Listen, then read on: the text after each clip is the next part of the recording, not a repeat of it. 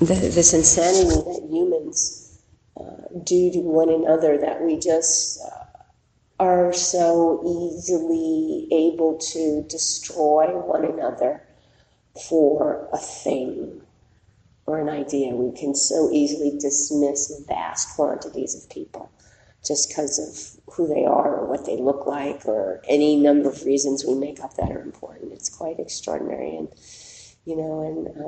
there was the synagogue shooting before I left, and then there was all this destruction with the fires. So there's this recollection or this contemplation of this war 100 years later. It's still this tragedy is going on. And then the fires, I had word from a couple of friends of mine who lost their houses. I had one friend who I just feel so sad for. She moved to Paradise in June. She retired and bought a house up there and lost everything. In fact, she texted me or sent me a message yesterday saying, I need to know when meditation classes are. I'm having some PTSD. I don't know why. And so there's just, how do you hold this stuff? I think being able to be touched by it is important to not. There's the tendency to, and if you probably look in your own lives, there's this tendency to somehow disconnect or shut down. And we do have to take care of ourselves. I think that's important. We don't just kind of stick our faces in the blasting wave that comes at us, but we have to take care of ourselves as well. I had a friend write me that she wasn't able to come to a thing because she's a therapist, and she'd had a whole space for a lot of stuff over the last couple of weeks, so she couldn't do this thing. She needed to just stay home and do some self-care. And it's like, yeah, so to recognize that we have to not turn away, have to acknowledge what's happening, and also take care of ourselves at the same time. It's again, that balance that we do. And when I was in London, I want to say I had coffee with, but I didn't have any coffee. I just sat at a table and talked. I got to meet Lama Rod Owens, and we sat and shot the shit for an hour and a half. It was great. And he was doing a thing the next week. I wasn't going to be there, but he was doing a thing on talking about how this practice helps us say what needs to be said and take the actions that need to be taken. And that's how I feel. That's what's been my experience with these teachings, with this practice. And so I think that rolls nicely into what I want to talk about tonight, which is the next factor in the Eightfold Path. I've done I've done wise view and wise intention, right view, right intention, which is the first section of the Eightfold Path. Anyone not familiar with the Eightfold Path or Buddhist teachings? Okay, so you all kind of have a sense of that. And then moving now into the second section, which is Sila, or how to live with integrity, how to make it safe for other people to be around us, how to live in harmony with others. And that's what Bhikkhu Bodhi talks about in this book, The Eightfold Path. He talks about these are not admonitions, but how do we live in harmony with others? Not a thou shalt do it, but just to create this balance. Again, the talking about balance. And so the next one is wise speech. This section is wise speech, wise action, which has a lot of stuff in it, and then wise livelihood, right livelihood. So I'm going to talk about wise speech, right speech today. Me with this shitty voice, I'm going to talk about wise speech. They're European germs. I never get sick. Darn, they came up and snuck up from behind. So wise speech is what's popping up for me right now. And please, again, feel free anytime. Anybody, if you have any questions or thoughts or comments, just jump right in. I think wise speech is sometimes used as a stick that Buddhists like to beat other Buddhists with, saying, you can't say that. That's not nice. It doesn't say nice. That's not the word it says. It doesn't say nice. It says, the Buddha talks about abstaining from false speech. slanderous, harsh speech, and idle chatter. It doesn't say we don't tell the truth. In fact, when I get into this a little more, it'll be you have to say what needs to be said. You have to cultivate this voice, and that's what's needed right now. This voice that says that's not okay. That's not okay. It's really important. And so, just going through this. This false speech just means refrain from lying. It's actually not just to not lie, but to tell the truth. And this has been the practice, and this has been a strong practice, is like say what needs to be said, even if it's not nice, quote unquote. Even if people don't want to hear it, you have to speak the truth if it's necessary, And that's when people say you can't say things like that. You need to keep the peace. Well, sometimes you can't keep the peace. Sometimes you have to say what people don't want to hear. Sometimes you have to say the hard things that people don't like. Not my favorite thing to do. Not my best thing, but trying to move in that direction. Especially today. I mean, I think we have to be willing to put it on the line for things that are important. We have to speak up to face injustice, to face all this insanity that's happening, to face the bullshit that's rampant in our world. This nonsense of fake news and alternative facts and things like that. You have to call it out. You absolutely have to call it out. But there's also a time and a place for it as well. Is it the right time? Is it necessary? And if it's necessary, this is also very important. Are you doing it with kindness? It's not, we are not harsh with each other, because that's that third key part. We don't do it harshly, which is not easy, because sometimes we're reacting. So, especially if somebody says something and the immediate reaction is to explode, is to push back, fight back, and that might continue. That being fueled by that anger, that being enraged, but how can we temper that so we don't fan the flames? How can we respond with wisdom and equanimity if we can? It doesn't mean we're always going to do it. Where's this note I had? It's like it's not a resolution. It's not a resolution never to do this, never to react, but to see where we're prompted to do it, to see where we're caught up in it. I think that's also a part of it, is to watch where we get caught up in wanting to react, wanting to maybe embellish things, maybe want to jump in on stuff. I think I'm jumping around here, so I was in false speech. And then getting into when you do have to say the things that need to be said. You have to say them when it's appropriate, and when you see shit going down. It's, the emperor's new clothes. That's an old fairy tale. But this problem has been around forever. So to speak truth when it needs to be truth. And it's not just not lie, but make a commitment to what's real. Have a commitment, although this might be difficult, to have your insides match your outsides. What you believe inside to be, to have that sense of authenticity. I think it's not just wise speech, it's wise communication. How do we communicate with others? Because it's not just talking. We can communicate in a million, billion different ways. When the Buddha taught, I think there was only speech.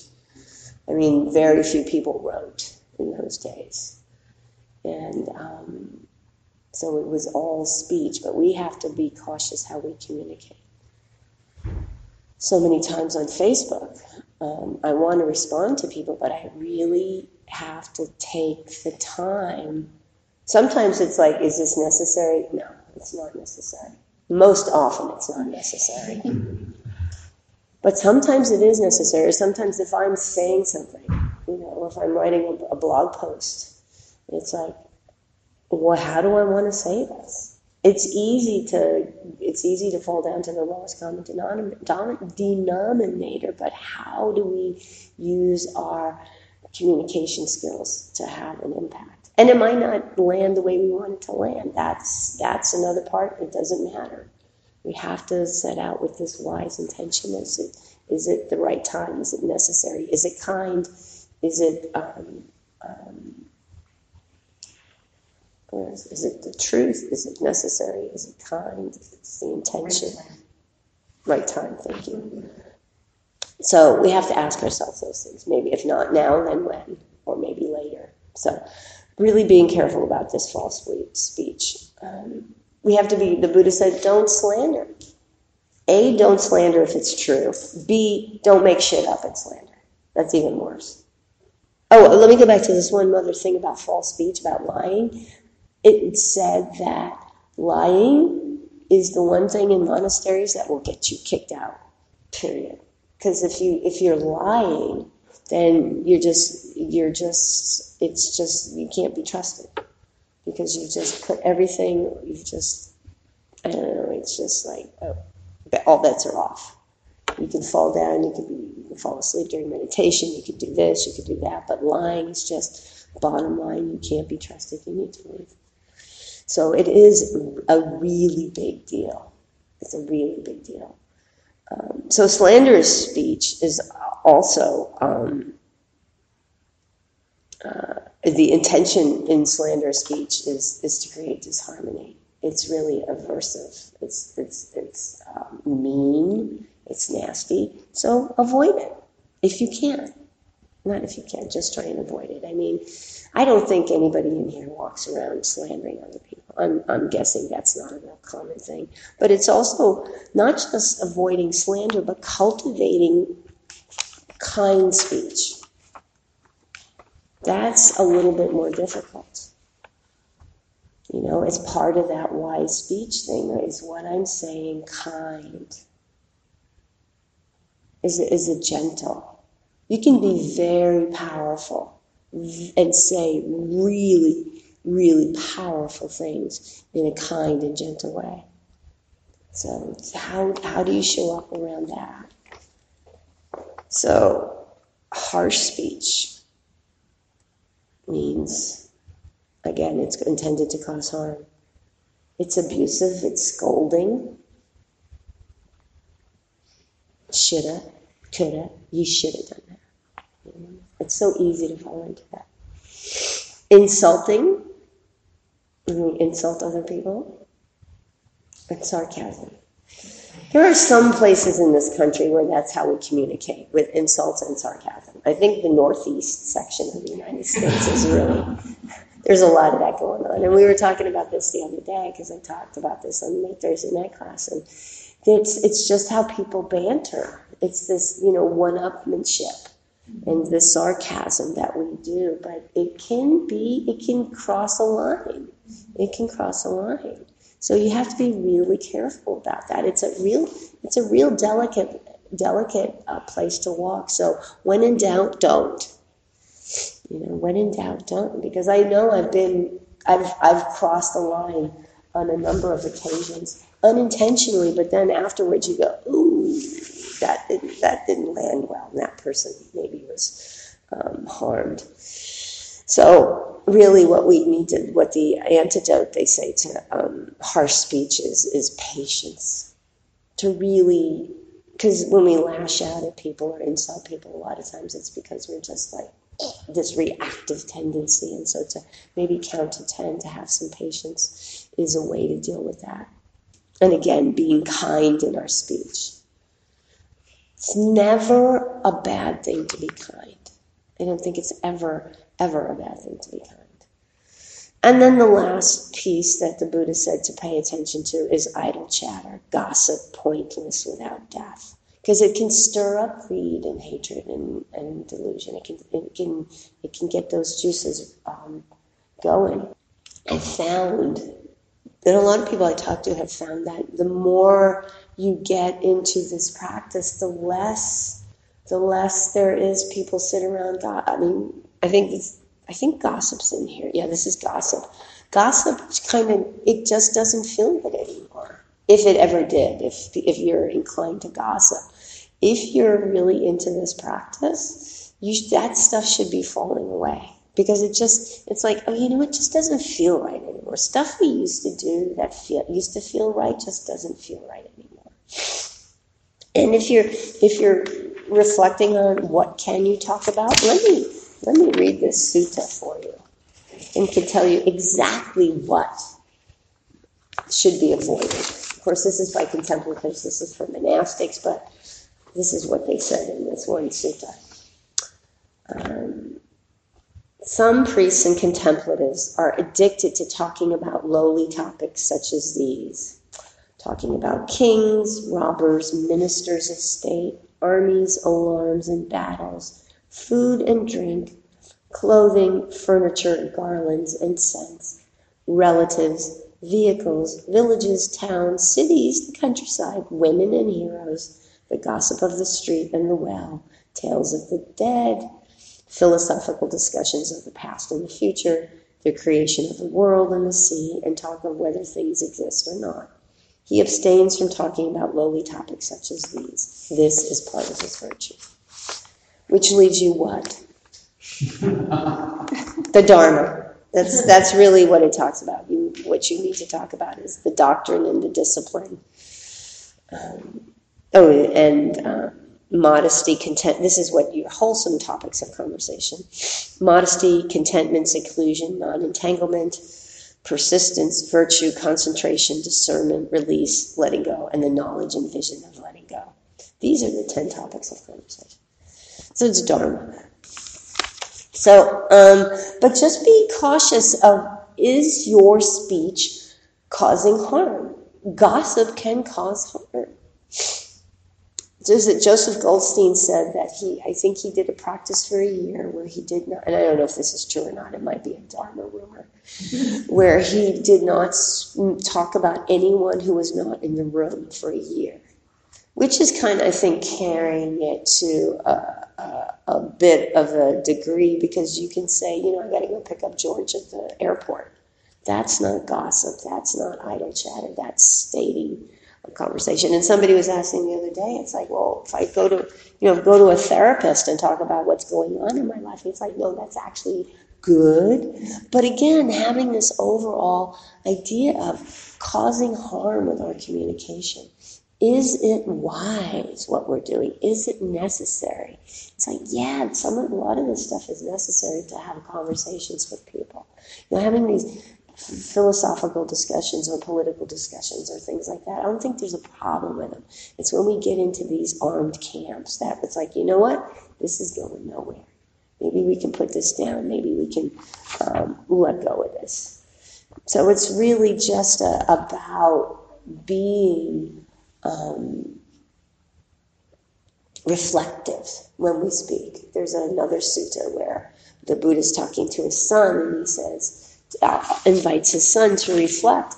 Before you speak, think about what you're going to speak. Think about the impact it's going to have. While you're speaking, reflect on the impact it's having. And after you've spoken, reflect on the impact it had. So it's really important.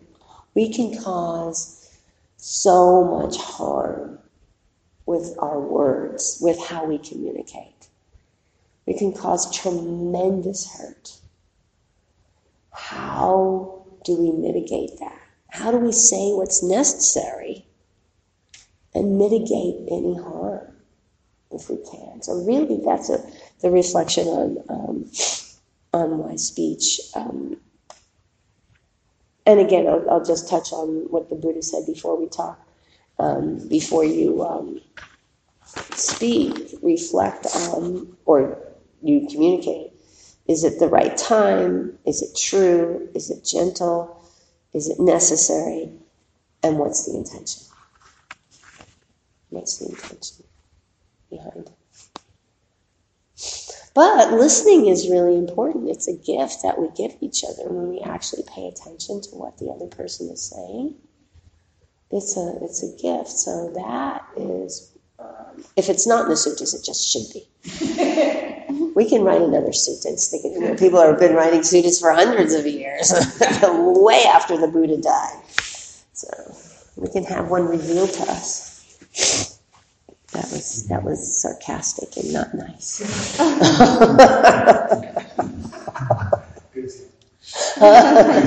Yeah, exactly.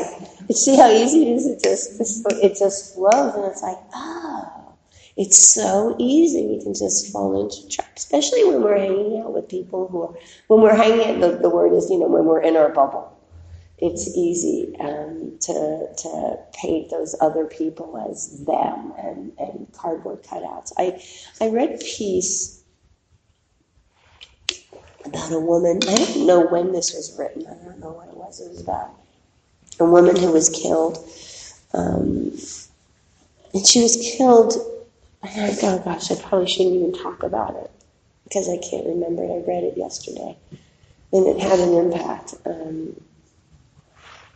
Because it was talking about people are killed not because of who they are as individuals, but because of the labels that people have given to them.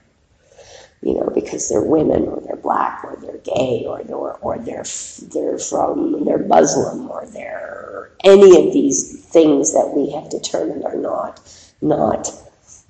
okay. That then they're somehow unworthy or less than, and we paint people with a broad brush, and we make them cardboard cutouts, which is what they do in war. That's what they do in the military. They train people to see the enemy as two-dimensional and one-dimensional, so they can be easily destroyed. You're not attacking or killing human beings.